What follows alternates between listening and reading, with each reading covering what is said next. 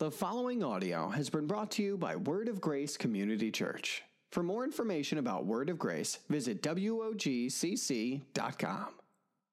Well, as you know, we've been going through the series called a WOG Family Christmas, and one of the things we've tried to tie into that has been our Christmas family devotionals that we handed out a couple of weeks ago and tried to make sure we got most of you, and hopefully we did, and hopefully you've been utilizing this. I've done a few of these devotions on Facebook Live, and so hopefully you've been able to participate in some of that. And I know some of you actually have even brought these with you to church, which is great. I think that's awesome. It's just something we wanted to do to try to kind of sync our church family up to all be participating in the same thing throughout this Christmas season.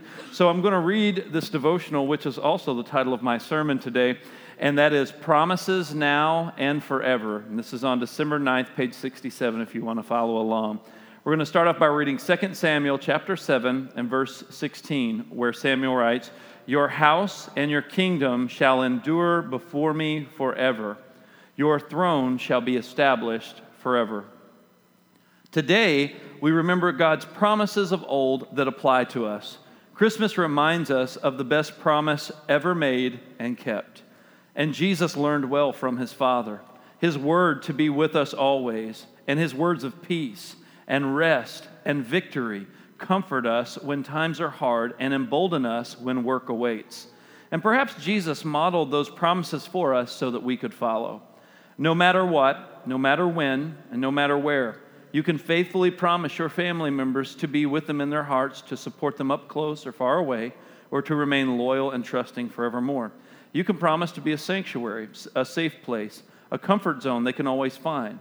You can make these promises because God and Jesus make and keep their promises and will help you keep yours.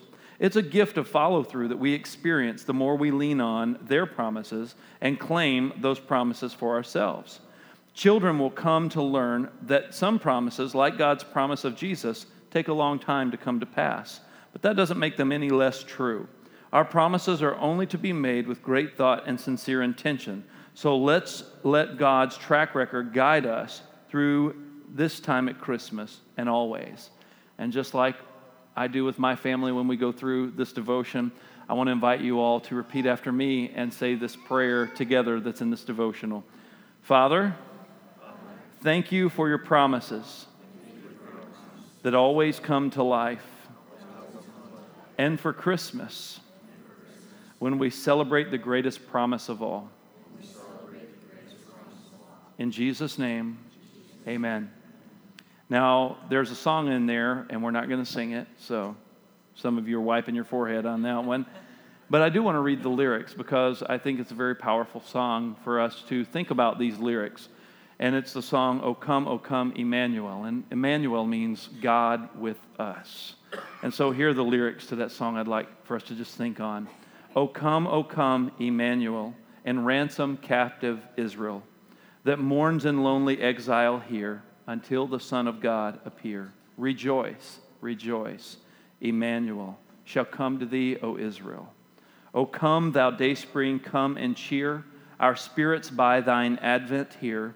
Disperse the gloomy clouds of night, and death's dark shadows put to flight. Rejoice, rejoice, Emmanuel shall come to thee, O Israel. O come, thou key of David, come, and open wide our heavenly home. Make safe the way that leads on high, and close the path to misery. Rejoice, rejoice, Emmanuel shall come to thee, O Israel. Man, when you actually stop and read those, it just kind of speaks in volumes the power of those words, thinking about the promise of Christ. I think that Christmas is the strongest reminder to us that God is faithful to see his promises fulfilled. Because as we look back on all of the prophecies given about Jesus Christ, we see that every one of those prophecies in the Old Testament were fulfilled. Every one concerning this promised coming Messiah, even all the way back to Adam and Eve, the first two people that God created.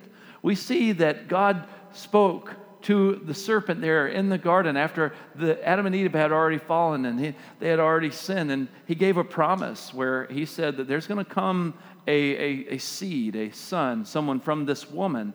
And you may strike at his heel, but he is going to take that same heel and he's going to crush your head.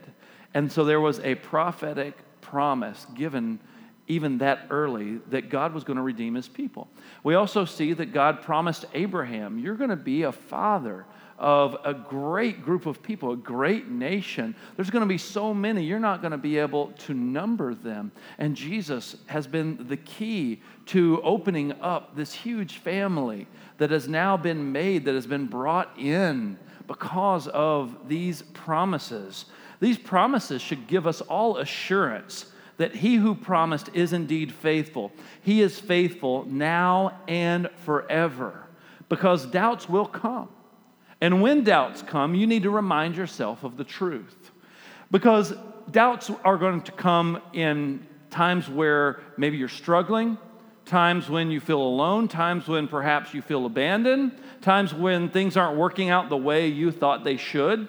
And those doubts come, and some people freak out when doubts come, and they think that they're somehow this terrible person because they have these doubts. Maybe they're doubting the goodness of God, or maybe they even doubt the existence of God. And it's not the doubt necessarily that we need to focus on. It's what do we do after the doubt comes? What's the next thing we do?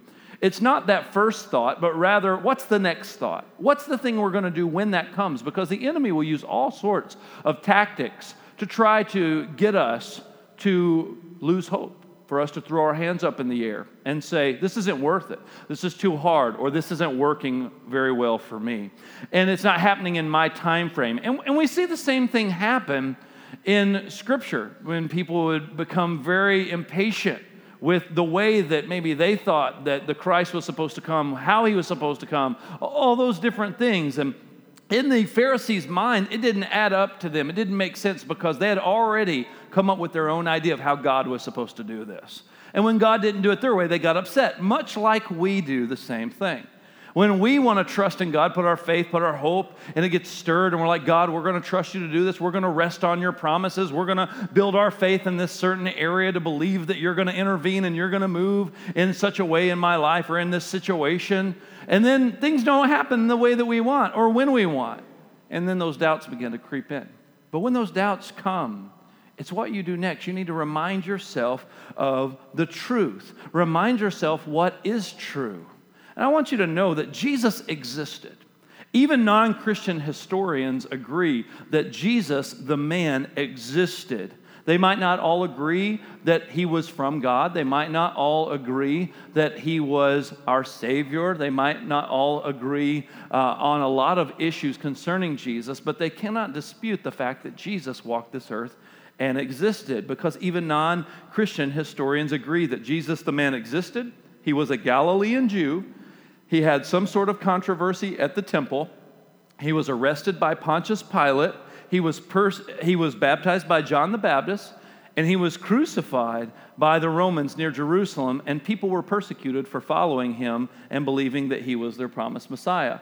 That's documented not only in the Bible, but in other well-respected historians that we use and we depend on for much of our history that we've learned. As a matter of fact, there's more evidence, both biblical and non-biblical, for the existence of Jesus than there is for William Shakespeare. And no one is doubting the existence of William Shakespeare, I don't believe. At least I haven't heard that argument. There's more proof, more historical record of Jesus by both historians at that time that are well quoted and well depended on and trustworthy for much of the stuff that is in our history books.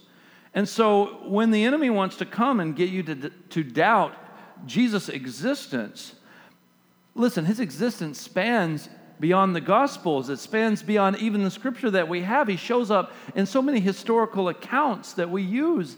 And I just want to encourage you today that not only is he real, but he cares about you. And that's the part that blows me away. I don't get as excited about the proof of the existence of Jesus in other historical documents outside of the Bible, even though that's cool.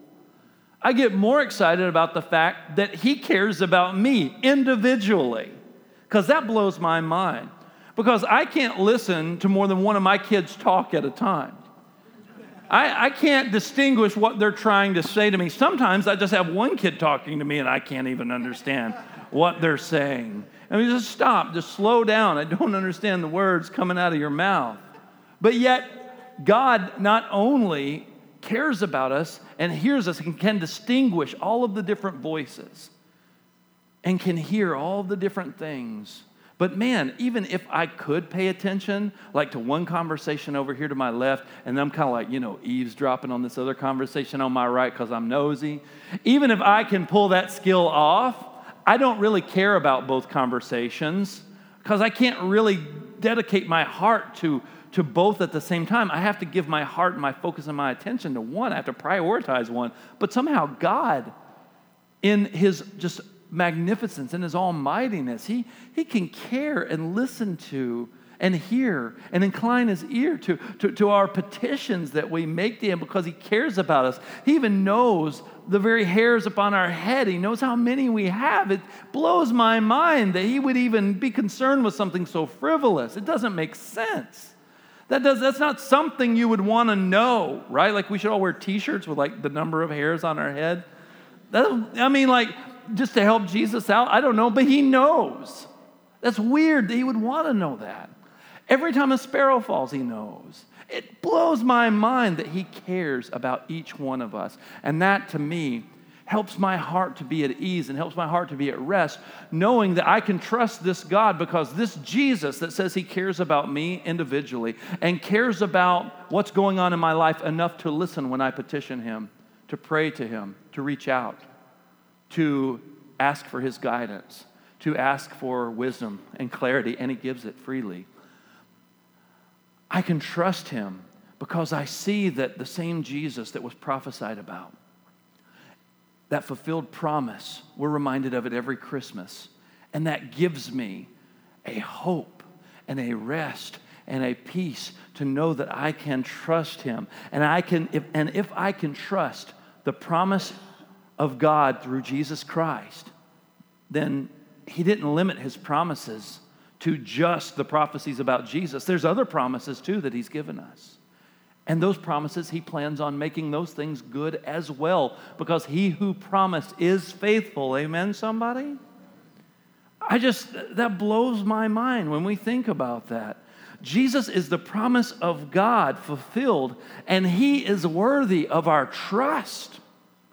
If God made his promise, then Jesus is all the evidence that we need. All the evidence we need to be comforted and knowing that he's going to watch over his word to see it performed. If he spoke something, if he said something, man, we can take that check to the bank and cash it and know it's good because he is going to fulfill it. He may not fulfill it when we want and how we want, and that's where we have to get out of the way. But Jeremiah chapter 1 and verse 12, God spoke to Jeremiah, where Jeremiah wrote, "Then the Lord said to me, you have seen well, for I am watching over my word to perform it." God gave Jeremiah all sorts of things to say to the people of Israel. He gave them all sorts of things that he had to go and say. And he said, listen, the stuff I'm telling you, I fully intend to make good on it. And that's what he was telling Jeremiah. And we see that part of God's character in this scripture where we know that God is going to watch over his word to perform it, that he's faithful, that if he fulfilled the promise of Christ coming, why would he not fulfill those other things? And if he is faithful, which we believe that he is, and we see that evidence through Christ, we can rest assured knowing that the God we serve, the God we are worshiping, the God we are living our lives for, the one who has captivated us by the great sacrifice of sending his son Jesus Christ, then we should be able to have a peace that passes our understanding, that guards our hearts and minds through Christ Jesus, to where we can rest knowing he is for us, not against us, that we can rest knowing that he is good. And we can trust that he is good, even in the middle of the storms. Because it's easy to say, I trust God when things are going my way, right? It's easy to go, God is good when things in my life are good. But what I see in Scripture are people that were faced with circumstances that weren't good, and in the face of bad circumstances, they still were willing to say God is good. They were still willing to say God is faithful. Because their view of God's goodness was not based on their personal experience. Their goodness of God was based on who he is and how he's proven himself faithful.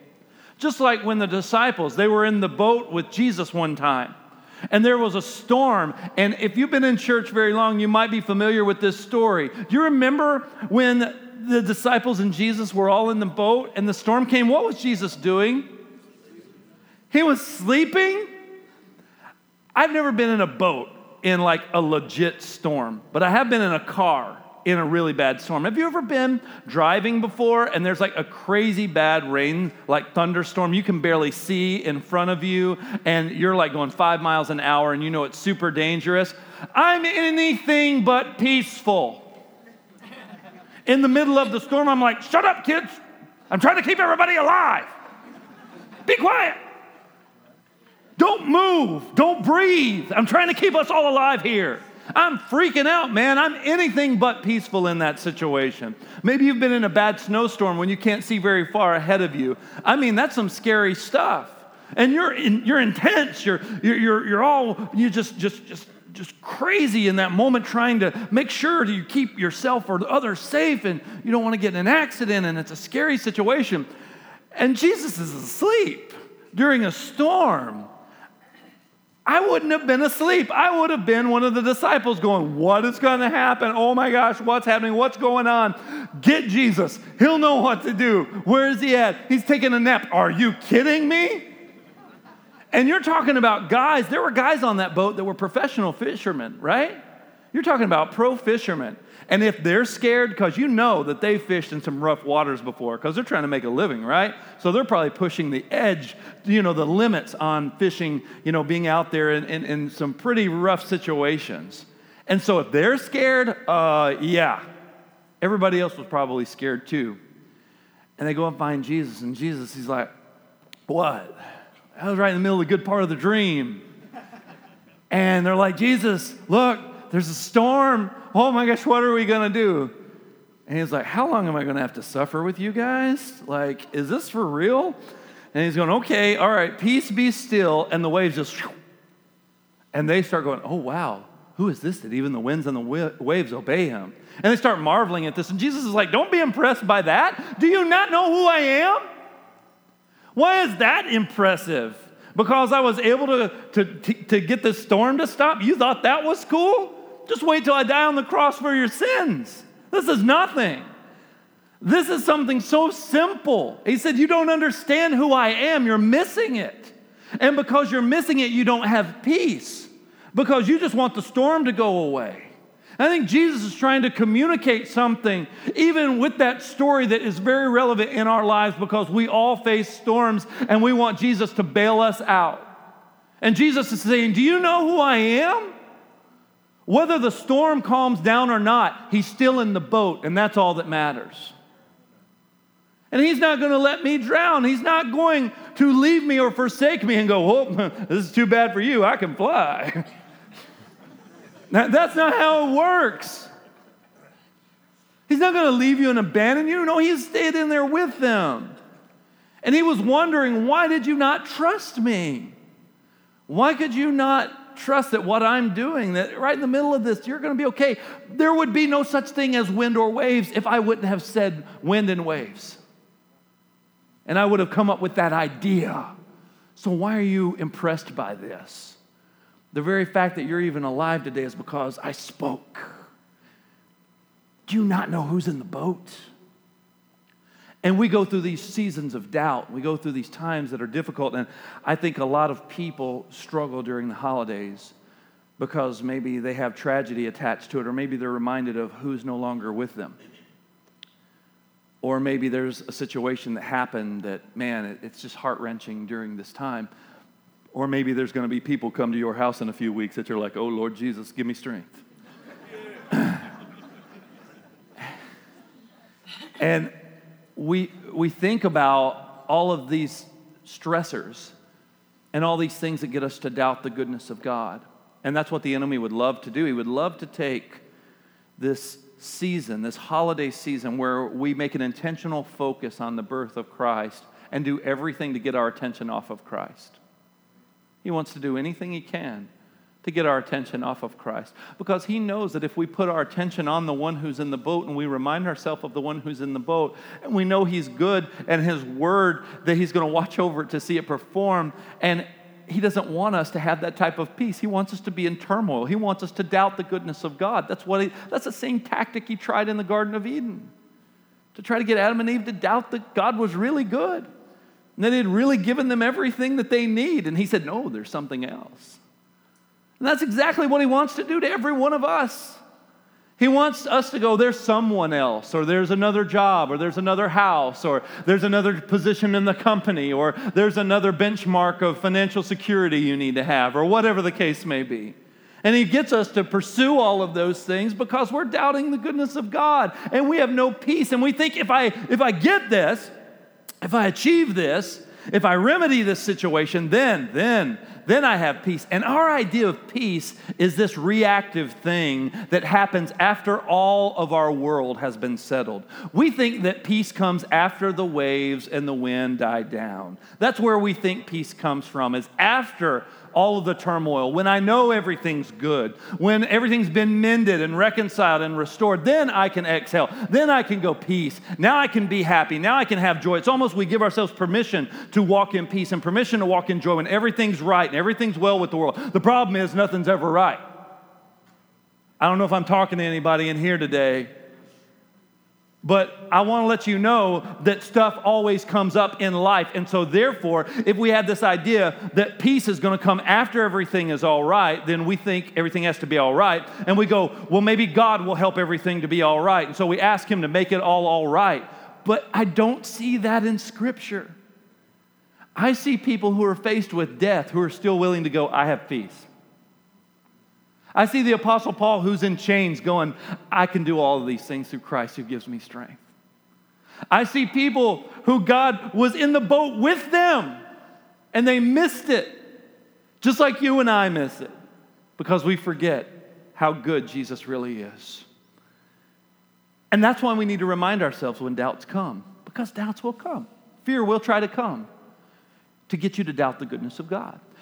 And if you can doubt the goodness of God, then man, you're opening yourself up for all sorts of anxiety, all sorts of fear, because you're doubting that he is who he really said he is. But when you remind yourself of the promises of God, and you see that he who promised is faithful, that he's watching over his word to see that it's performed, you can see that Jesus Christ is a huge fulfillment of the promise of God that he gave to the very first two people on the planet.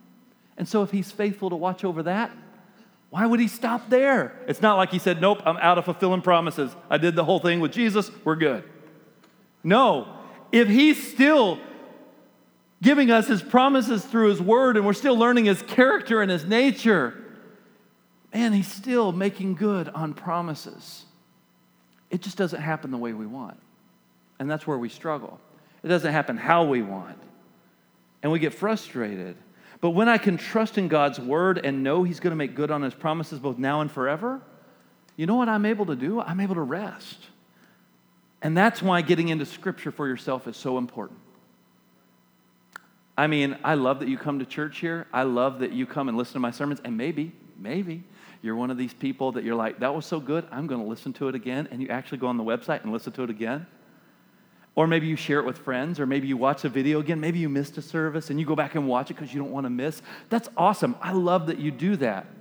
But if that's all you do, then you are going to be very weak in your faith. And when doubts come, you're going to be a lot more susceptible to believing those lies that the enemy whispers in your ear.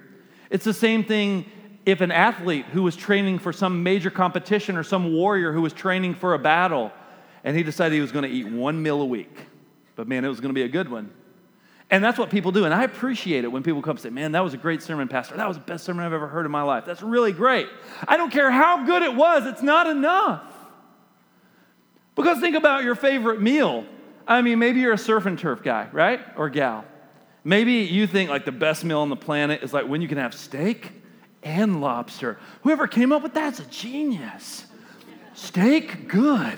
Lobster, good. Steak and lobster, yes. Whoever came up with that, and we'll call it surf and turf. That makes it sound fun because cow's turf and lobsters serve.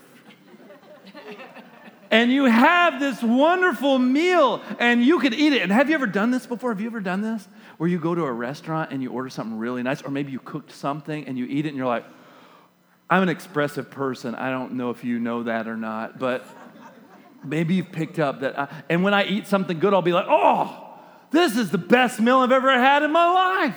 This was so good. Oh, I'm so stuffed. This was so good. And I'll go tell everybody about this meal because I'm so excited. I'll go find random strangers. It doesn't matter. I'll tell random people about it that I just run into. And that's why my kids hate going to the store with me. They're like, Dad's going to talk to people. But no matter how good that meal was, I am going to have to eat again. It could be the best meal I've ever had. And folks, it could be the best sermon you've ever heard in your life, but it's not enough to sustain you and help strengthen you to defend against the doubts that will come. It's not enough. You have to abide in His Word. As a matter of fact, God spoke to Joshua and He said, keep my law near to you. Hide this thing in your heart. Study it day and night so it can actually get inside and it's not just up here.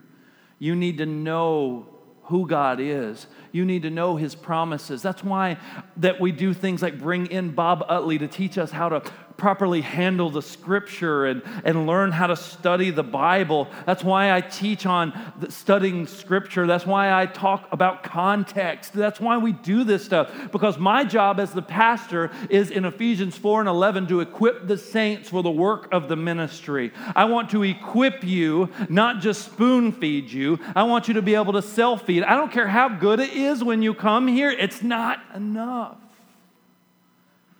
It's not enough. Because the enemy, man, he's got a plan and he's got an agenda.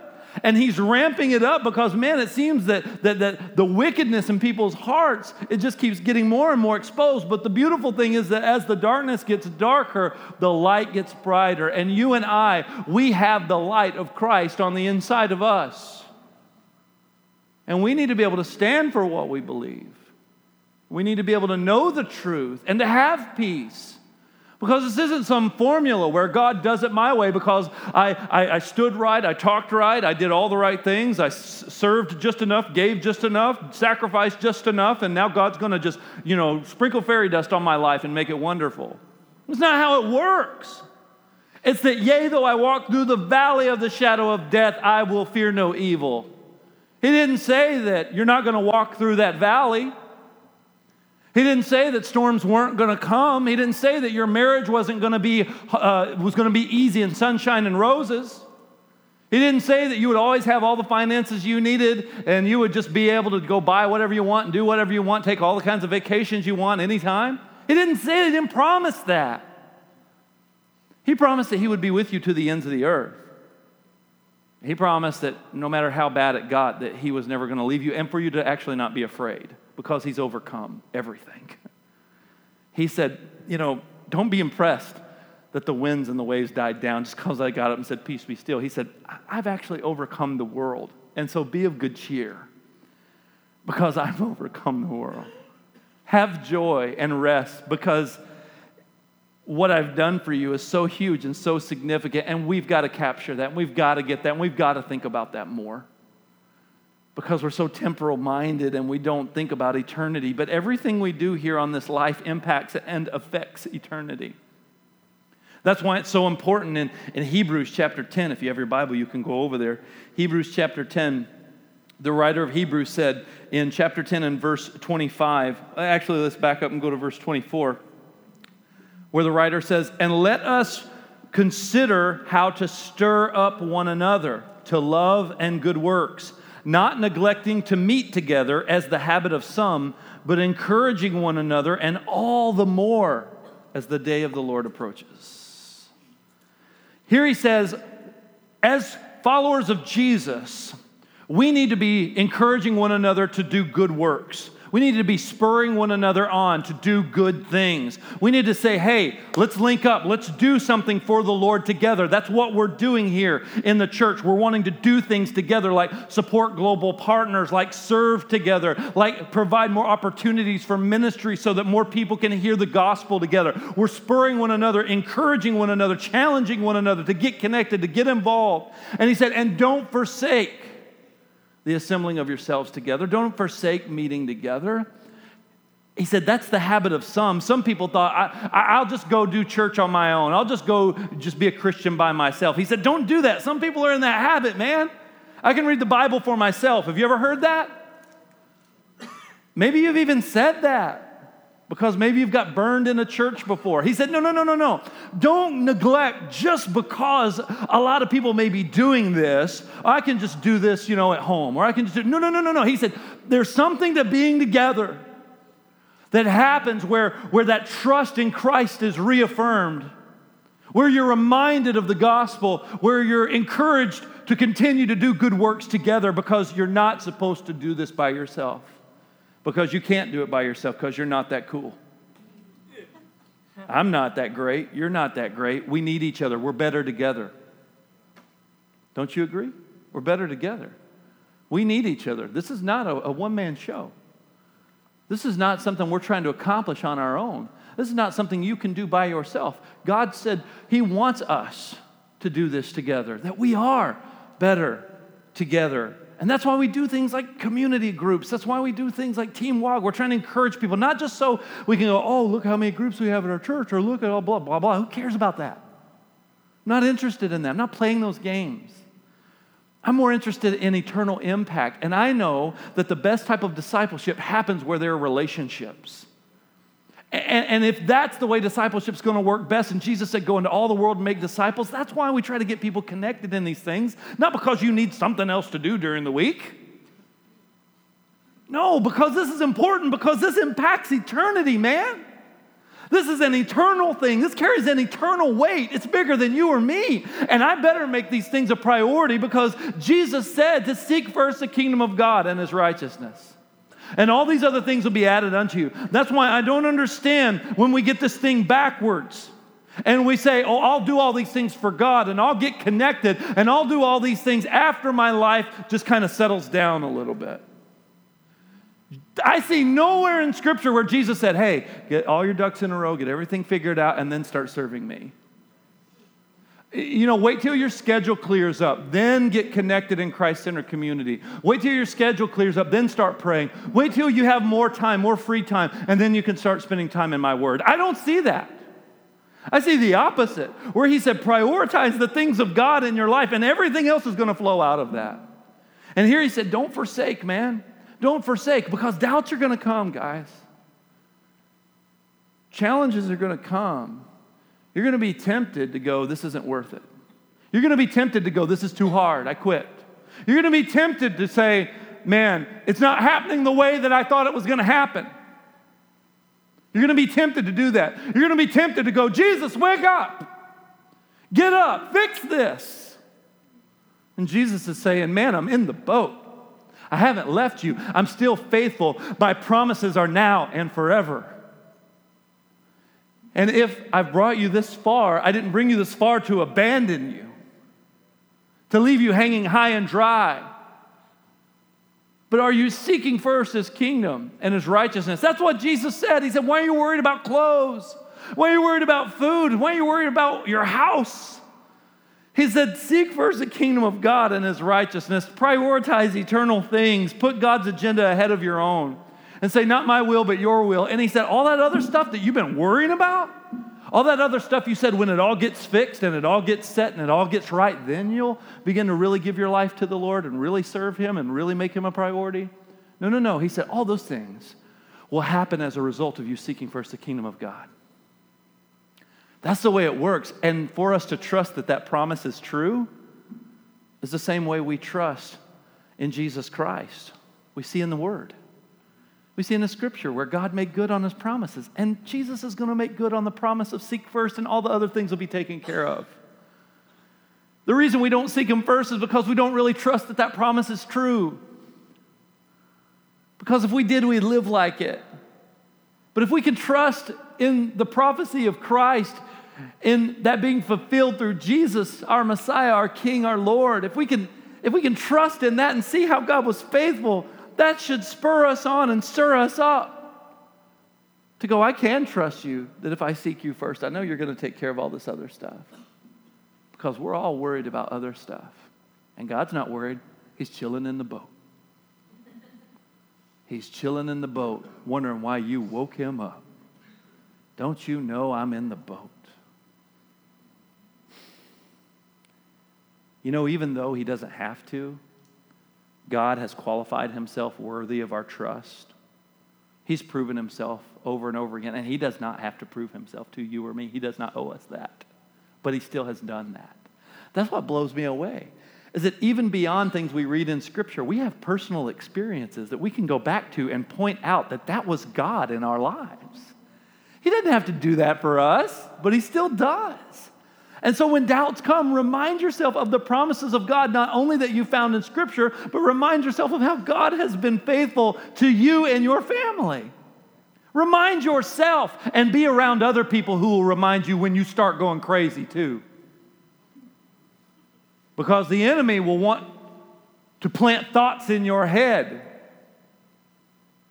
and make you think all kinds of crazy thoughts that you never would have thought before. And he'll whisper those things in your ear. But I'm telling you, they overcame him by the blood of the Lamb and the word of their testimony, reminding ourselves of what Jesus has done for us, strengthening our faith. You know, if he's the same yesterday, today, and forever, and my role is to build and strengthen my trust in him, then what's the best way to do that? What's the best way to build trust? How do you build trust with anyone? You get to know them. You get to know them. How do I get to know God? Through his word. Through his word. Because Christianity is a relationship. This is so much more than just another religion. It's not like you walk up to the jukebox of religions, you put your quarter in, and then you flip through trying to find the one you like, and I just happen to pick Christianity. No. Jesus is the way, the truth, and the life, and no man comes to God except through Jesus. He's the only way. And all these other religions, their deity that they call their God, they have no access to him. They beg and they plead and they try to do enough good to try to get his attention. But our God, we have access to where Scripture says we can boldly approach his throne in time of our need to obtain mercy.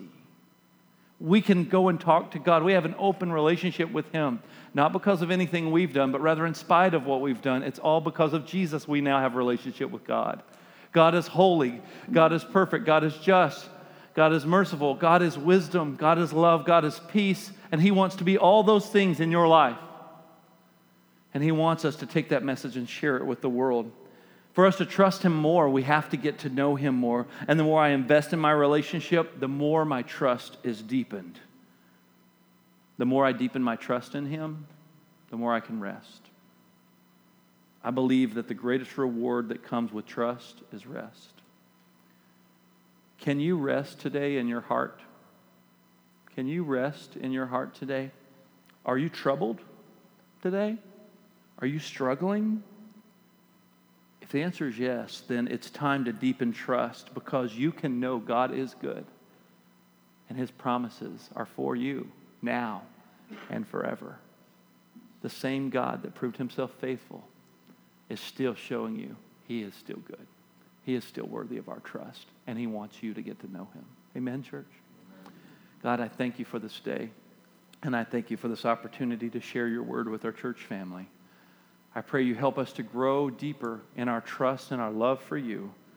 Help us, Father, to just continue to grow and deepen that trust and rest. And if someone's struggling here today, I pray that they would be able to make peace with you, Lord, by receiving your Son, Jesus Christ, as their Lord and Savior.